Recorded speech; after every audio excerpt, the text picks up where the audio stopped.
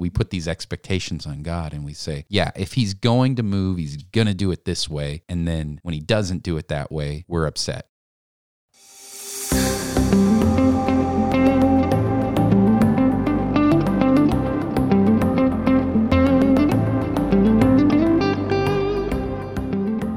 And welcome back to the All of Life Show. I am your host, Stuart White, along with my wife, Alicia.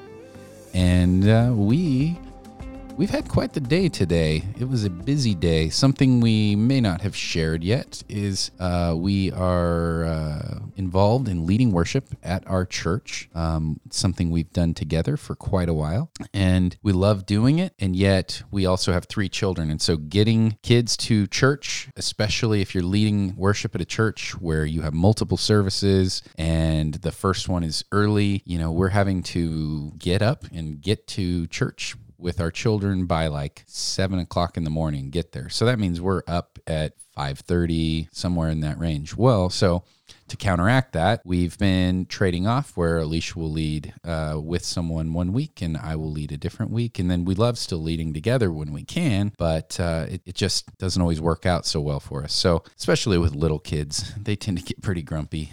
And so this morning, it is Sunday right now, I got up and was leading worship, going to go head into the church, about to put my shoes on, and I check a message, and the female vocalist that we had singing with us said she had the stomach flu, had been up all night. She was trying to get over it and could not get over it. And I was like, oh no, well don't worry about it, totally understand. But she was also going to be leading 2 songs, and I was scrambling in my mind, okay, we have to pick a different song. We have to come up with something. And then I went over to my wife, and we just happened to have her sister staying the night with us, and I said, what if she could watch the kids? Would you come and... First you did the little shoulder rub thing. Yeah. Like, honey. Tried the gentle wake up. If I promise you lots of foot rubs, will you? I did. I probably signed a check way bigger than I can cash. Yeah, well, I still haven't seen any of the... Yeah. However, so Alicia got up and she, in record time, got ready, and we got to the church.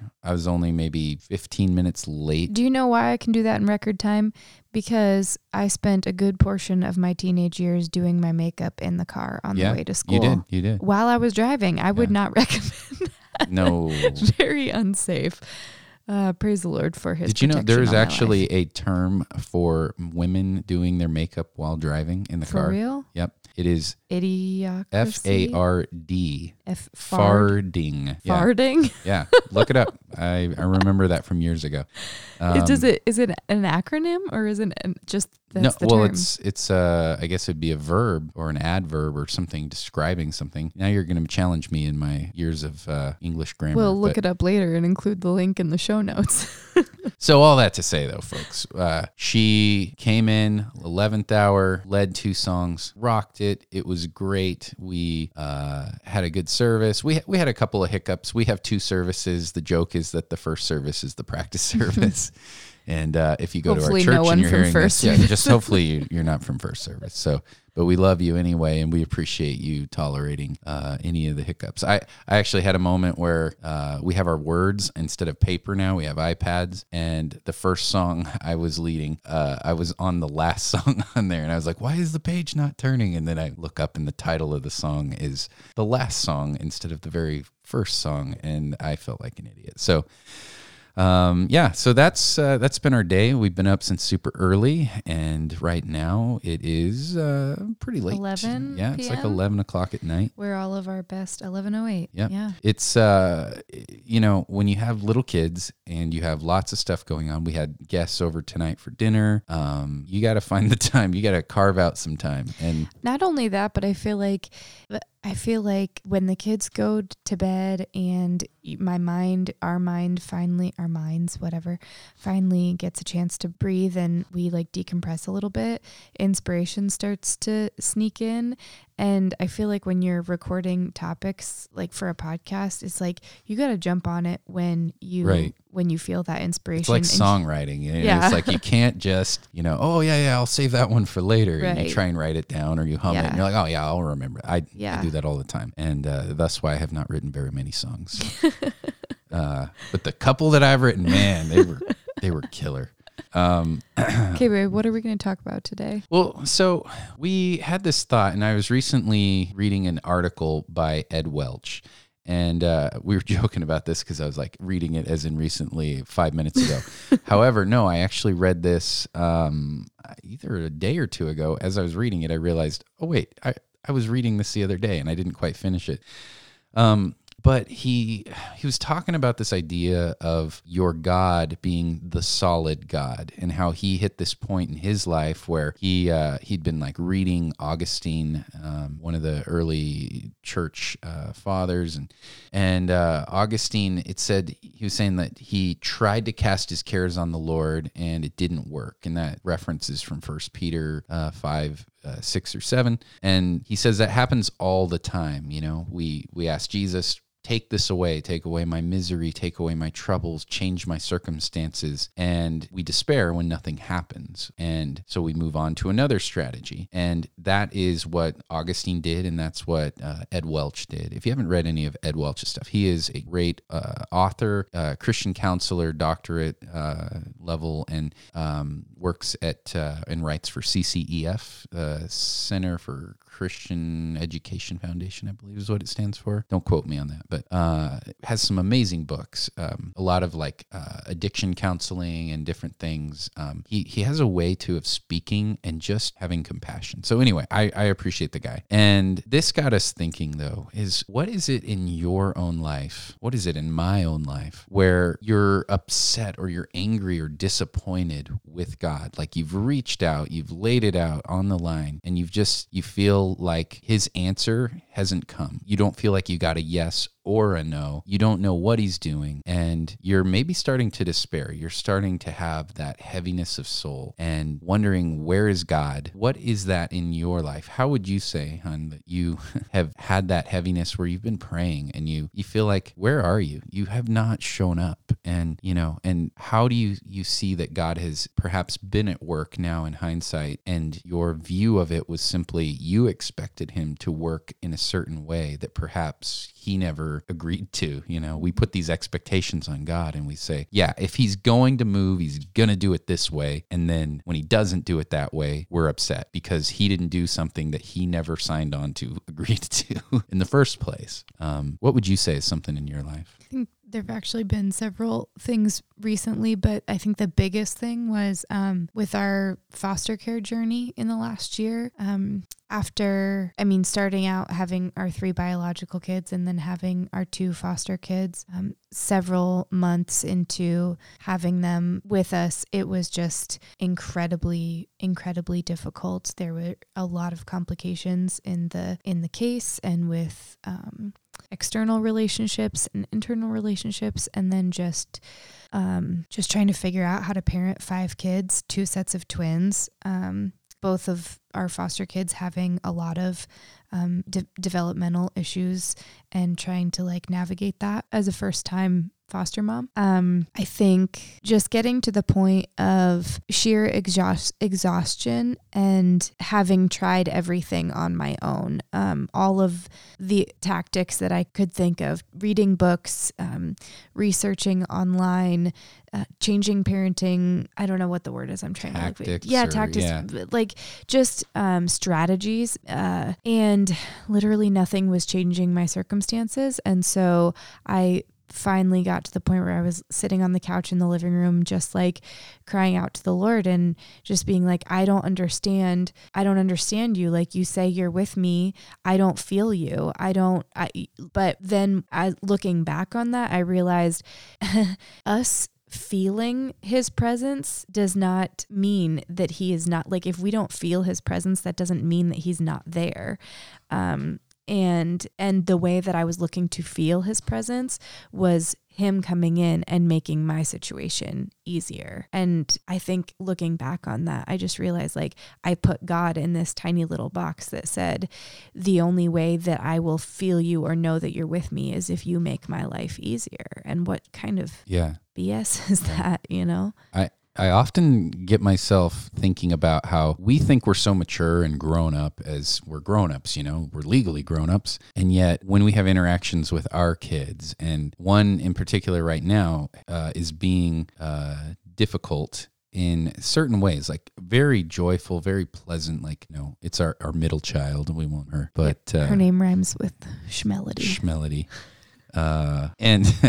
And it will just be this sudden, utter stubbornness and like believing that this particular action or behavior, a way of kind of throwing a fit essentially, is going to get a different result than it did the last time. Like it's going to end up in a consequence. There's going to usually be the loss of something. But what's more interesting is when she throws the fit and that doesn't work, she quickly changes her tactic. Mm-hmm. So it's like, okay, I promise I'll do exactly what you say. And then when that doesn't work, it's a different tactic. Like, like she changes it. It's like even at the age of 6 is learning to manipulate, or at least try to manipulate. And how different is that from what we do with the Lord? Well, Lord, if you show up, if you change my circumstances, like it'll be for your glory. And then that doesn't change. And then it's anger. Like you're like bargaining or you say you're going to be with me, but I don't feel you with me. Well, that doesn't mean that I'm not with you, hun. Yeah. But then I was thinking how, reflecting on our own kids and the way they do that, we still do that with God. Mm-hmm. We still do that in our circumstances where we are bargaining or we're begging or we are perhaps being chastened. And I don't mean like punished, but shaped and grown and disciplined in a certain area. And, scripture talks about, Paul says, all discipline seems unpleasant at the time, but it's good. It's fruitful. There's growth that comes from this. And we don't like it. And so we begin to get outraged, or we don't see it as discipline coming from God. We just see it as these circumstances stink, and whoever, the people perpetrating them on me, or the situation that I'm in, be it my job or lack of a job, or be it my relationships, or you name it. We begin to take these tactics with God where we think, well, I have done this, like I've done all the right steps. Mm-hmm. Where we got these steps, nobody knows. You probably didn't get them from the Bible, or if you did, it was not a contextual thing. It was like a series of verses strung together and way out of context. Mm-hmm. And so we then end up getting disappointed in a God of our own making. Like what we've done effectively is no different than like Israel when they're in the wilderness and they are fearful, and they call out to, when Moses is on the mountain, they call out to Moses' brother Aaron and say, make us a God like we had in Egypt, so that we can have something tangibly here to see, to hold. Like we are very much like that. We want this God to do things the way we think they should be done, to show up in the way we think that he should show up. Can you imagine if, while parenting our kids, if you flip the switch and they are us and we are God? Obviously I'm just using it as an example, but like if we did everything that our kids asked us to do because we wanted them to love us so much that we just gave them whatever they want. Like they would have teeth full of cavities, or mouths full of cavities. Right. They would be 400 pounds. They would all the get things to watch that all they the YouTube. Think would make them happy. Yes. Would truly ruin them. Yes. But us being older, wiser, we can look and say, we know that that is not good for you, but you do not know that that is not good for you. Just trust me that I know what is good for you. And our Father, as our our Heavenly Father, as our Creator, He knows what is good for us. We do not know that what He knows. And to even sit there and think like, I don't know that you are faithful because you're not showing up in this situation the way that I think you should. Mm-hmm. What kind of God is worthy of worship if He bends and flexes to our will? Right. And ultimately, isn't it that, like Scripture talks about, we are being conformed. We're not being conformed to the world. We're being transformed into the image of God, to the image of Christ. And, if God is coming and going, you know what? I was going to transform you into my image, but you know what? you had a better idea.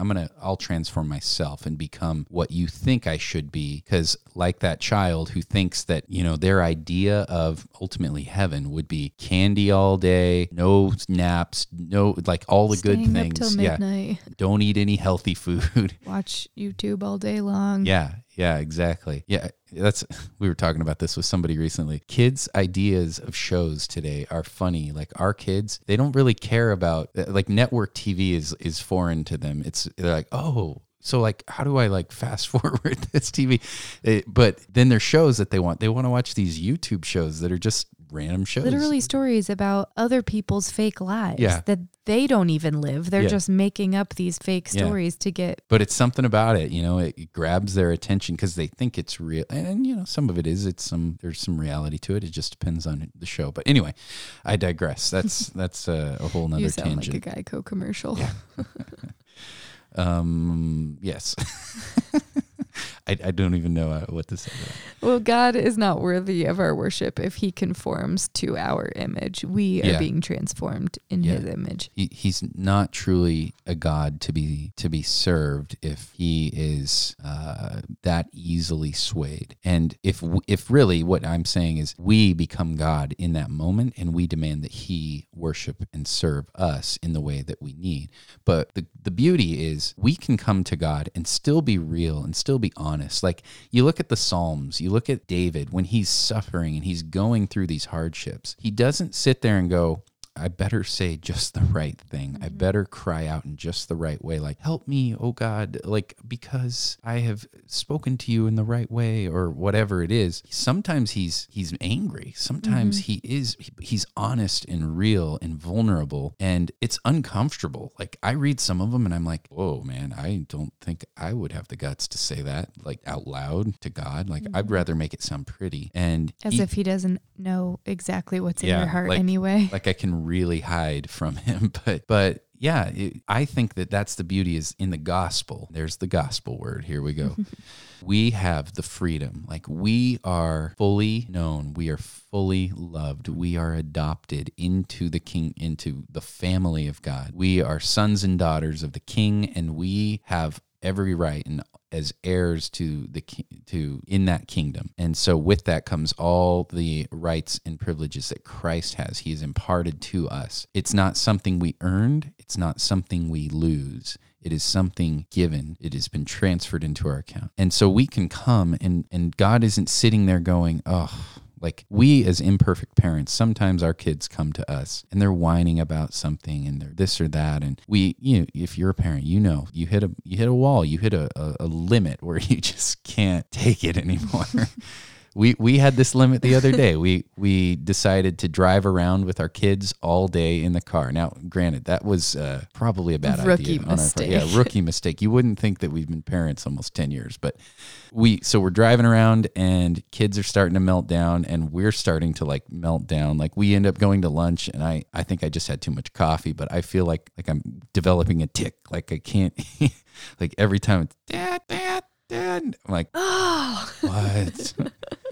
And but that's not our God. Like what's that song that, we pour out our miseries, God hears a melody. Like there's something to that. It's a beautiful thing where we lack the love, we lack the patience. God has it all. And when we bring our cares, when we cast them before him, he hears them, he knows them. And it's not his failing when he doesn't show up how we want. It's okay to hope. It's okay to ask. He's not going, you better ask the right way or I'm not going to do it. But even when we are disappointed, when we're upset, it's better to bring that disappointment to him even than to begin to go, well, maybe you're not really there. Maybe you don't really love me. That's the enemy. He creeps in to create those seeds of doubt and to draw us away, just like he did to Adam and Eve. He tells them the lie to separate them from the truth of God. And it looks so close to reality, but it's not. And we fall for it. You fall for it. But we want to encourage you today. If you're in that place and you feel like I have been praying, I have been pouring out and